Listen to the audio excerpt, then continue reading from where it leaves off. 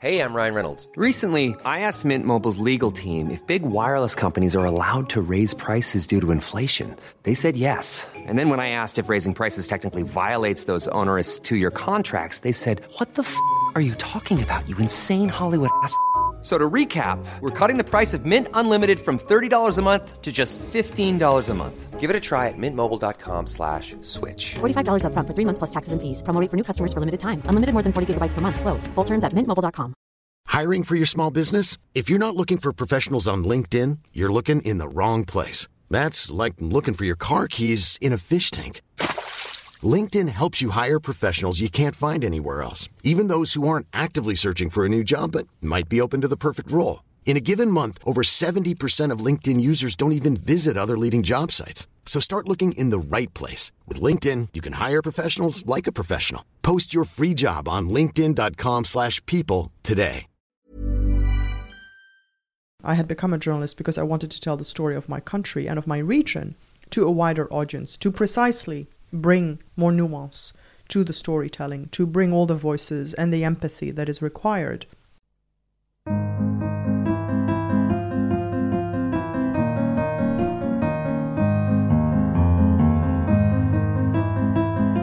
Hello and welcome back to the Prospect Interview, where we meet some of the brightest minds of today and talk about the ideas that matter most in politics, arts and society.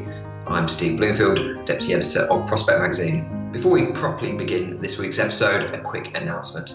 As the UK-wide lockdown begins, we've taken down the paywall on our website.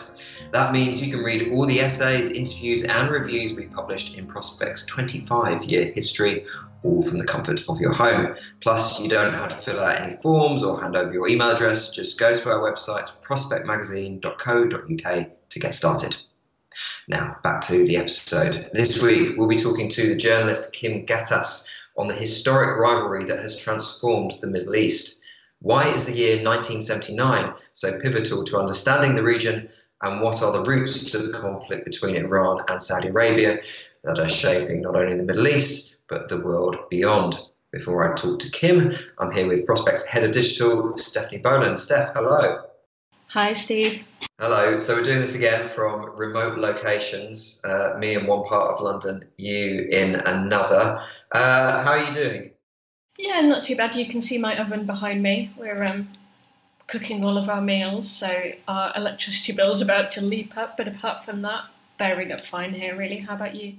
Yeah, we're all right. We're fine. We've got so it's me, my wife, and a 3-year-old, and we are adjusting to lockdown. The three of us. All right, we're getting there. A bit of homeschooling, a lot of trying to play outside and keeping things as normal as possible. Which is so far going all right. I mentioned at the top, Steph, that we've taken down the paywall. Why is it we've done that? The idea is essentially what we're doing at Prospect is trying to bring a little bit of public service journalism in. We're running lots of content around coronavirus, expert analysis, scientists, economists, the kind of people whose word you really want to be hearing right now. And because ordinarily we have a paywall on our site, that stuff would have been available to you. You can always read 3 stories without doing anything, even giving an email address on Prospect. But because there is so much information coming out so quickly and that expert analysis is so clearly needed right now, we've dropped it entirely. It also means if you are at home and you have a teenager you need to find some essays for to bulk up your homeschooling, or even if you just go, I really need to read about something that isn't coronavirus, our entire archive is free, so you can keep yourself educated and entertained as well as up to date. Yeah, so far I've already reread the entire Clive James archive, including his wonderful review of Dan Brown. And yeah, I urge you all to do the same. I think we're probably going to keep the Prospect Interview, this podcast, mainly focused on non-coronavirus things. So look at the schedule we've got so far. And we're quite fortunate that we've stored up quite a lot of interviews in the vault, haven't we? Yeah, I was going to say we have started recording remotely now, but I think you recorded this one with Kim in person, and I certainly remember you being really excited when you were prepping for it in the office back when you and I used to sit opposite each other every day, not even the regulated 2 meters apart. What was it about her that made you really keen to do this interview? So Kim's written a fantastic new book called Black Wave, which is all about, it starts in 1979. It focuses on sort of three big events that happened in the Middle East in 1979. The fall of the Shah in Iran, the siege of the Grand Mosque in Mecca in Saudi Arabia, and also the Soviet invasion of Afghanistan.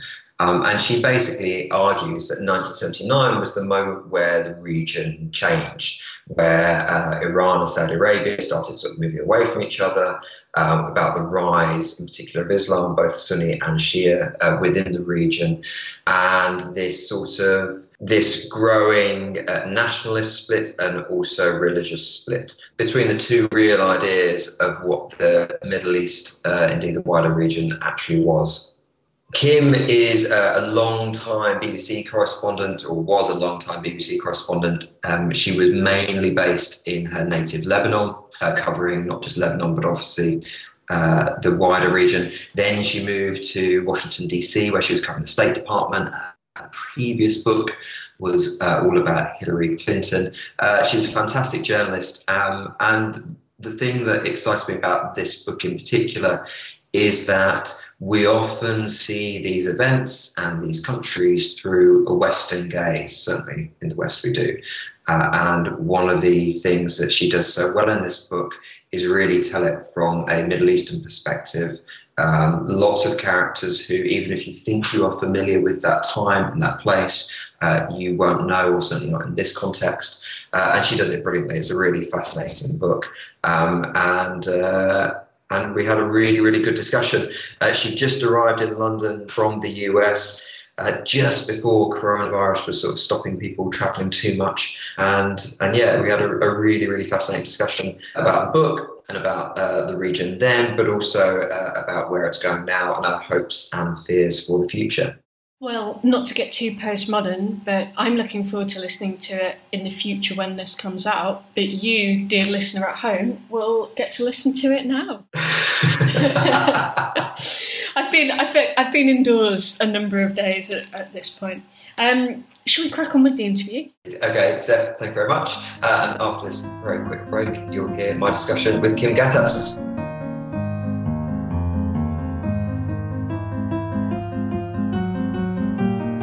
Kim Gattas, thank you very much for joining us today. It's great to be here. You're from Lebanon originally. Before we talk about the book, tell us a bit about your childhood and your upbringing, because I think that will help explain why you came to write this book in the first place. I was born in Beirut in 1977, which was 2 years into the Lebanese Civil War. And I spent the first 13 years of my life living in that civil war. On the front lines of it, really. We lived right on the crossing point between East and West Beirut, in what became a no man's land after the war started. Lots of people left the neighborhood because it was too dangerous to live there. It was also a little bit of a sniper favorite place. There was a crossing where snipers were positioned, so going to school, that's something that we had to deal with. There were times when we couldn't cross over. There were several times where our own apartment was bombed during shelling. We had to stay in the shelter. We had to sleep in the hallway of the house that was the most protected because of the walls. That was the most protected place in the apartment. It was tough. It was tough, to say the least. But I try not to make this a sob story, particularly because my family was very privileged to survive. And I know no one in our immediate environment, friends or extended family or relatives, who was injured or killed, which is a miracle because 150,000 people died in that war. And that's a lot in a country of only 3.5 million. So what the war did for me was that it made me want to become a journalist, because I felt powerless as a child to do anything, as children often are the case. We were not actors. My parents were not political. They were not active. They never joined any parties or militias. And I thought that being a journalist would empower me to tell the story of my country and to tell the story of other people like me who might be living through something like that. And so war made me who I am. And I think I turned out okay. And at what stage, when you were growing up, did you begin to understand what was going on? So I was 13 when the war ended, and there's only so much you understand as a child. I could see what was happening around me, and I could feel the injustice of it. I didn't understand why anybody would do what they were doing. I saw a lot, but I didn't understand a lot of it. You know, I saw Israeli soldiers rounding up young men with blindfolds and handcuffs in our neighborhood on the street in the morning when I was going to school. We were in the car and we saw the Israeli tank pull up and they pushed people in. We had... Our neighborhood was really, it was crazy why we stayed there, but it's this sort of lack of ability to predict how things are going to unfold. You don't know, is it going to get worse or is it going to end soon? Should we stay? Should we move? And if we move, how do we know that where we're going is going to be better? So that's how we ended up staying there until almost the end of the war. You know, we had Palestinian militants set up headquarters in the basement of our building. We had Syrian soldiers set up headquarters, and it was the sort of the crossover, the crossing point for all the invading militants and military. I didn't understand the geopolitics of it. I didn't understand what was going on. I just understood that it was incredibly unfair and unjust that this should be happening to anyone. Is this fair to say, most of your journalistic career has been at the BBC? Yes. Yeah. What was that like reporting on? Because a lot of the reporting you're doing was on Lebanon, was on the Middle East. What was that like for you to be reporting on your country, your region, for the rest of the world that often saw things in a very black and white way or didn't really understand the nuances? It was a huge privilege. It was an honor to work for the BBC. I also wrote for the Financial Times for a while and a Dutch newspaper. I wrote for American newspapers every now and then as well. But yes, the bulk of my career was spent at the BBC in some form or another, freelance or full-time, etc. TV, radio, online. It was why I had become a journalist. I didn't want to become a journalist just to write for a local newspaper in Lebanon. I had become a journalist because I wanted to tell the story of my country and of my region to a wider audience, to precisely bring more nuance to the storytelling, to bring all the voices and the empathy that is required, I think, in our jobs as journalists, to explain the story in its details and its nuance as much as possible to people everywhere, so that it can be not just this place over there full of people who don't look like us, but a place that you can relate to. Because the experience of war, the experience of upheaval is actually universal. It's just that for the West, it's been one that belongs to the past, the not so distant past. You know, World War II is still part of, the memory of generations that are still alive today. And it's important to remember that the Middle East is not just this cesspool of hate and tyrants and terrorists. It is much more than that. And that's why I try as much as possible to bring the stories of people to the foreground. One of the things that's most striking about your book, reading it, was that I was often reading about things that I had read about before, but not from this perspective. A lot of history, a lot of reporting on the events in Iran and Saudi Arabia and the wider region from 1979 onwards have been very much through a Western gaze.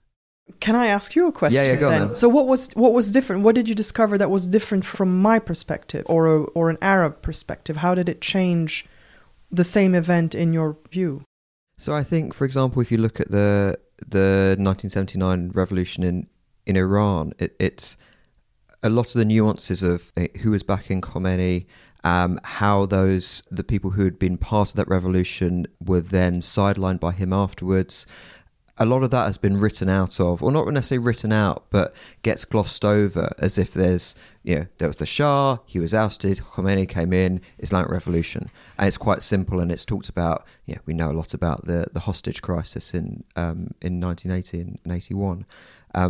But actually, I found I was learning more about, all the politics behind the revolution, which was perhaps not stuff that I'd read in a normal history book.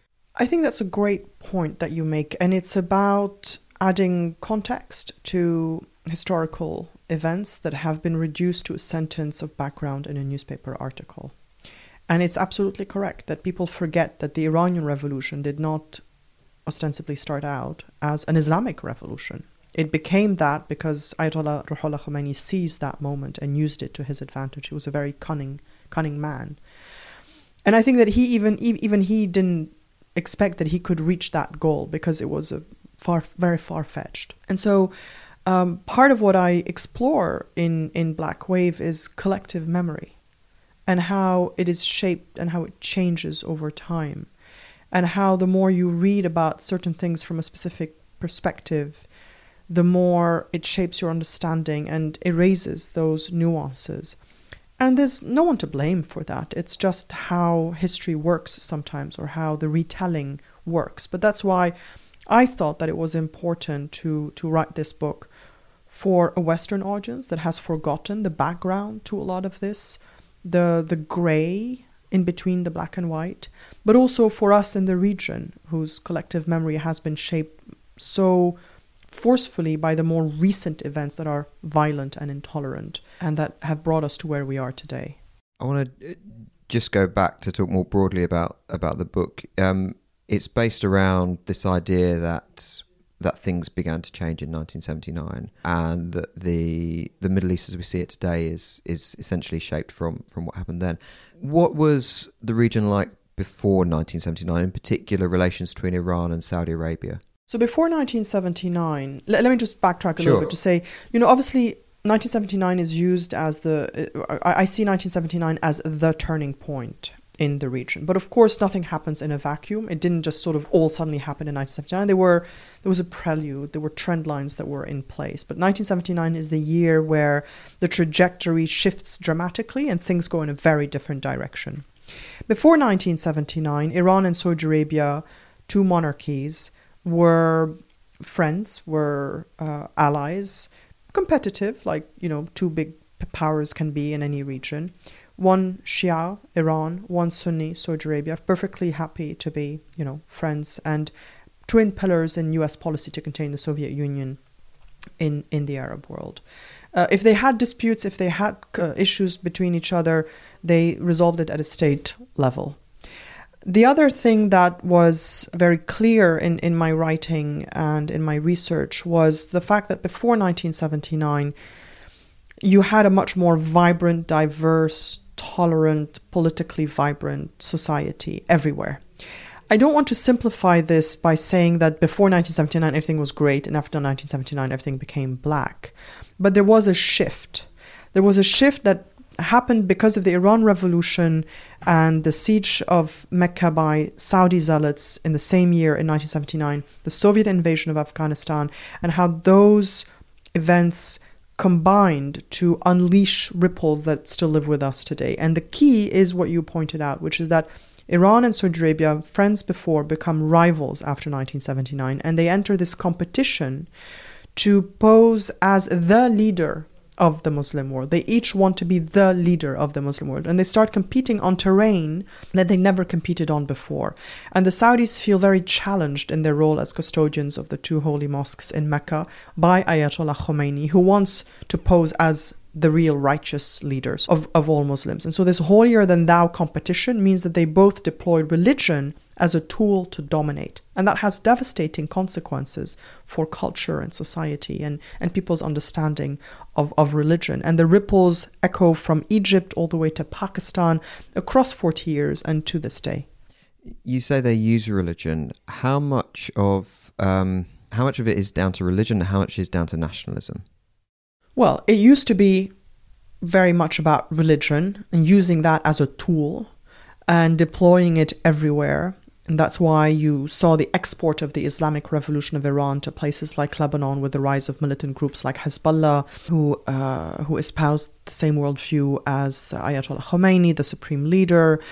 You saw the export of the Iranian style or the Shia conservative style of black chador, the all-enveloping black cloak. Meanwhile, you saw increasingly the Saudi-style niqab, the face veil, and the Saudi black cloak, the abaya, spread to countries like Egypt, which had never seen this before, spread to countries like Pakistan, where it's totally unknown before then. They have the burqa in some places, but not the Saudi-style veil. And so they use religion and religious education and religious cultural influence to shift societies, to change societies and make them more like themselves. And they do that within their own country, of course. Iran changes dramatically after 1979. And Saudi Arabia, always a conservative country, becomes an even more conservative country. 40 years later, the young generation of the region is not very interested in religion. And so today, Iran and Saudi Arabia are resorting to nationalism to continue to whip up sentiments and keep people mobilized in both camps. It's interesting what you say about young people today, because one of the things that you talk about at the end of your book is you spoke to young people in both Iran and Saudi Arabia who were essentially asking their parents' generation the same question, how did you let this happen?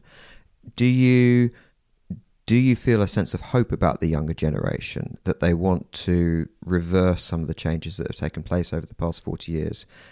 Or, as you just mentioned there, the fact that leaders in both countries are trying to whip up the young by using nationalism. Do you fear what may come next?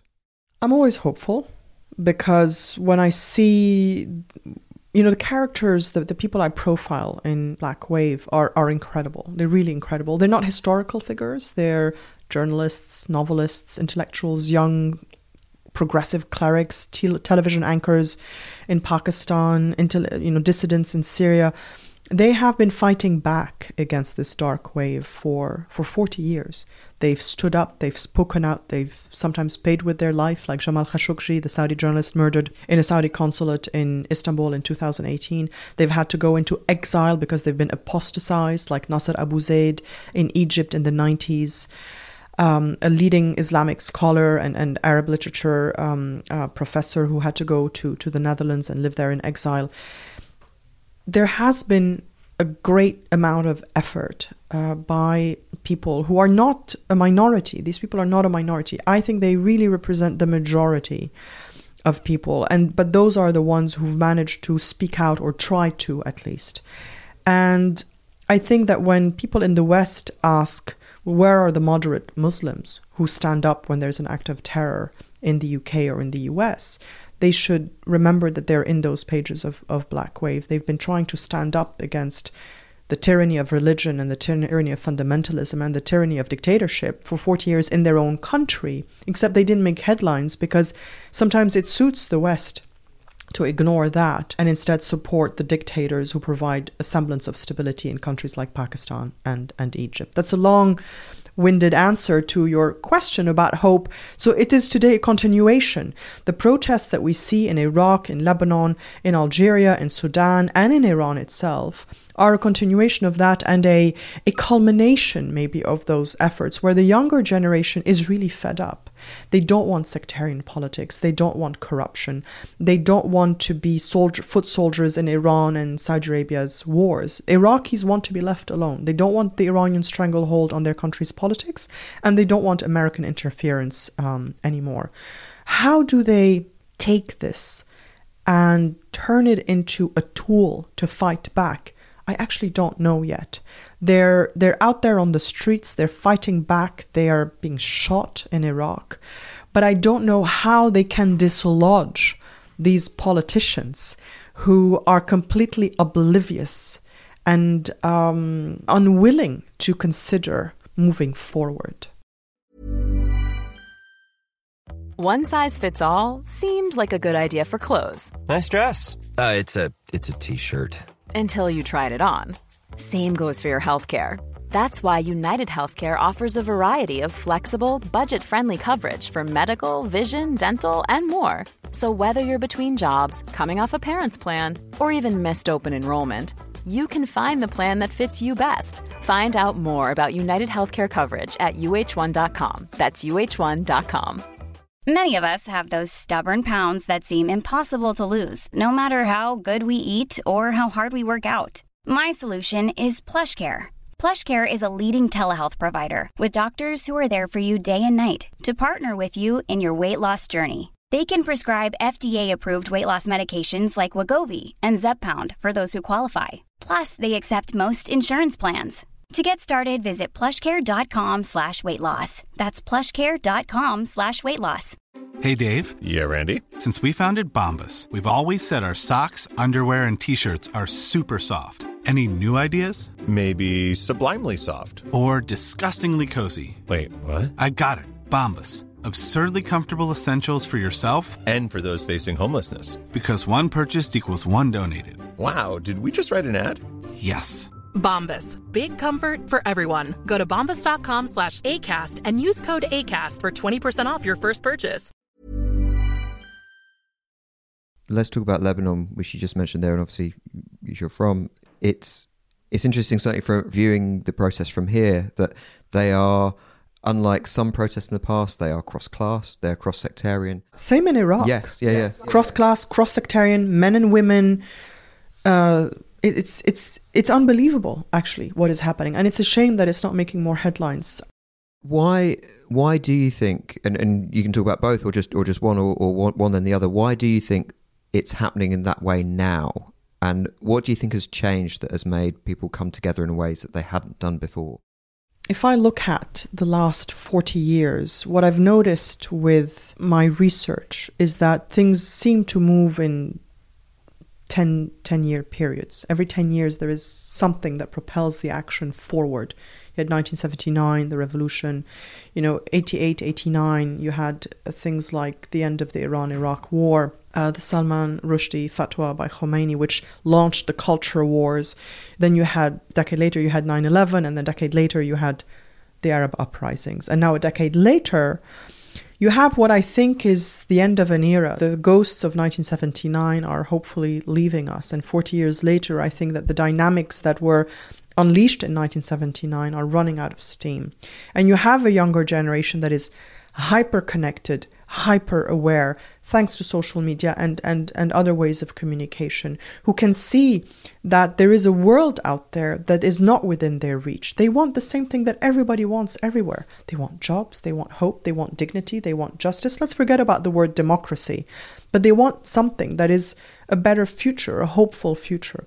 And I think they realize that their parents made a huge mistake, and that's why Iranians and Saudis ask the question, how could you let this happen in 1979? Why on earth did you replace the tyranny of the Shah with an even worse religious tyranny that has bankrupted the country economically and politically? So I think that what we're seeing is the rise of a new generation that wants a different future. But I'm still not sure how we turn that into a political success for them. No, well, it's interesting. Everything you say there reminds me so much of what young Egyptians were saying in 2011.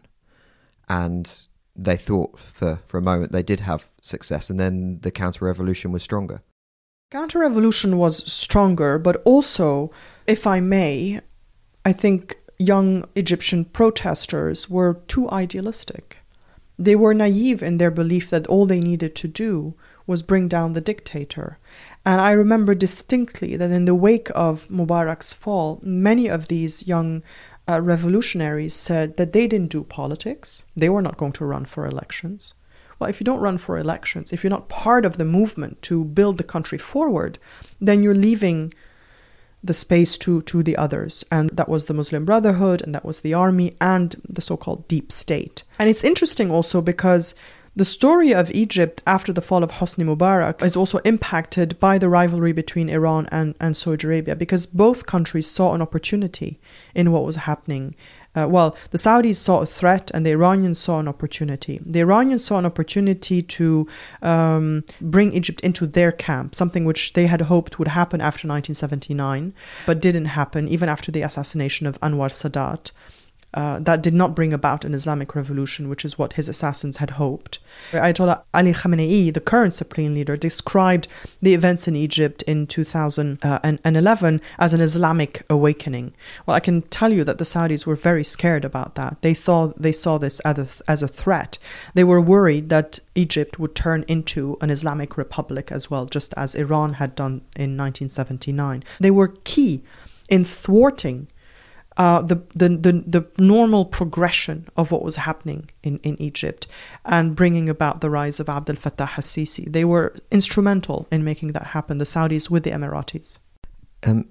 Just going back to Iran and Saudi Arabia and whether things change and how they might, if you'd been writing this book maybe 2 years ago, I don't know whether you would believe this, but it could have been possible to say, well, if you look at what's happening in Iran, there are protests, and obviously there's protests now as well, in a slightly different way. But there's a possibility of the sense of change. In Saudi Arabia, you've got more of a top-down change with a new... With a lot of caveats. Yes, indeed. Do you think either of those, so the bottom-up from Iran or the top-down from Saudi Arabia have shown to have failed?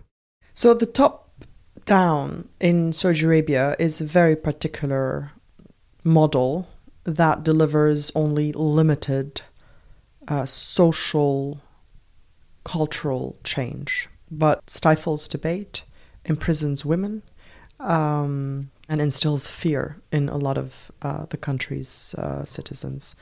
The top-down model that Mohammed bin Salman is trying to put forward as the way to go ahead has come at a huge cost also for a lot of people in the kingdom. I mean, fear is not the way to modernize a society. I think that what Mohammed bin Salman is doing is a bit of smoke and mirrors, making entertainment available for people. And that's not necessarily enough for many Saudis. You know, unemployment is not improving. The sense of being stifled in your ability to express yourself is something that is going to cause problems later on. And I think calling it a top-down, or as some people have called it, a top-down revolution towards better change is a bit of an insult to all the people who have tried real revolution on the ground and fighting really against the forces of change. In Iran, I don't think that story is over yet. I think the protests continue.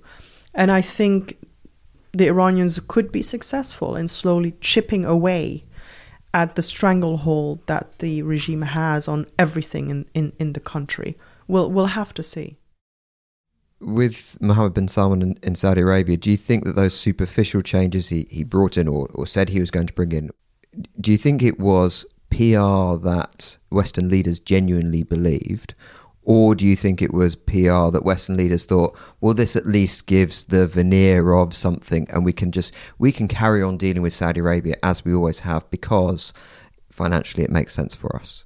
A bit of both. I think, Mohammed bin Salman was very appealing to a lot of people as he posed as this modernizer, reformer, described by some as, liberal. But let me be a little bit more fair in my description of what he has done. It's not only superficial, because some changes are fundamental, like allowing women to drive. That's huge. Like curbing the powers of the religious police. That is also huge. Introducing, cinemas and all of that. Those are seismic shifts for a country that has been so closed up for the last 40 years. But again, it's not enough if the price to pay for a bit of entertainment and a bit of freedom is fear, and is a state that is turning into more of a dictatorship with a ruler who's concentrating all power in his hands. So I think actually the West would probably have continued to deal with Saudi Arabia regardless of whether Mohammed bin Salman was introducing these changes or not, because that is just the reality of international relations and the power of oil. You mentioned the power of oil. It is at some stage going to run out. Do you foresee a moment where Western nations in particular begin to reassess their relationship with Saudi Arabia as it becomes strategically less economically important? That's been the evergreen headline of the last 30 years. Reassess, move away from the Middle East. But it's true that something is shifting, because the United States actually doesn't depend anymore on Saudi oil the way it used to do. It is, if I'm not mistaken, the number 1 or number 2 producer in the world, and it has huge reserves. And yet, Donald Trump seems to think that Mohammed bin Salman can do no wrongs, even when his people murder a Saudi journalist inside the consulate of Saudi Arabia in Istanbul. I think change happens very slowly, and then all of a sudden. That's why at the beginning of our conversation, I said that 1979 was not the year when suddenly these things happen out of nowhere, but were the sudden explosion of trends that had been slowly cooking over in the prior decade or 2 decades or so. So where do we go from here? I don't know. Call me in 40 years. I'll tell you the story of of what happened. Kim Gattas, we'll leave it there. Thank you very much indeed. Thanks a lot for this great conversation.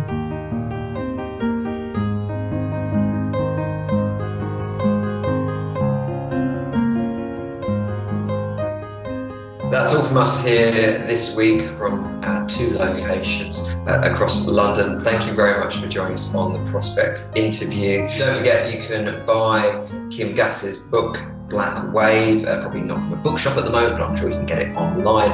Please do, it really is worth your time. We'll see you again next week. In the meantime, of course, please do browse our paywall-free website for all the writing on ideas that matter in politics, culture and society. If you enjoyed the Prospect interview, please do leave us a rating and a review on whatever platform you are listening to this on. It really does help other listeners find us. My name is Steve Bloomfield. Goodbye, stay safe, see you next week.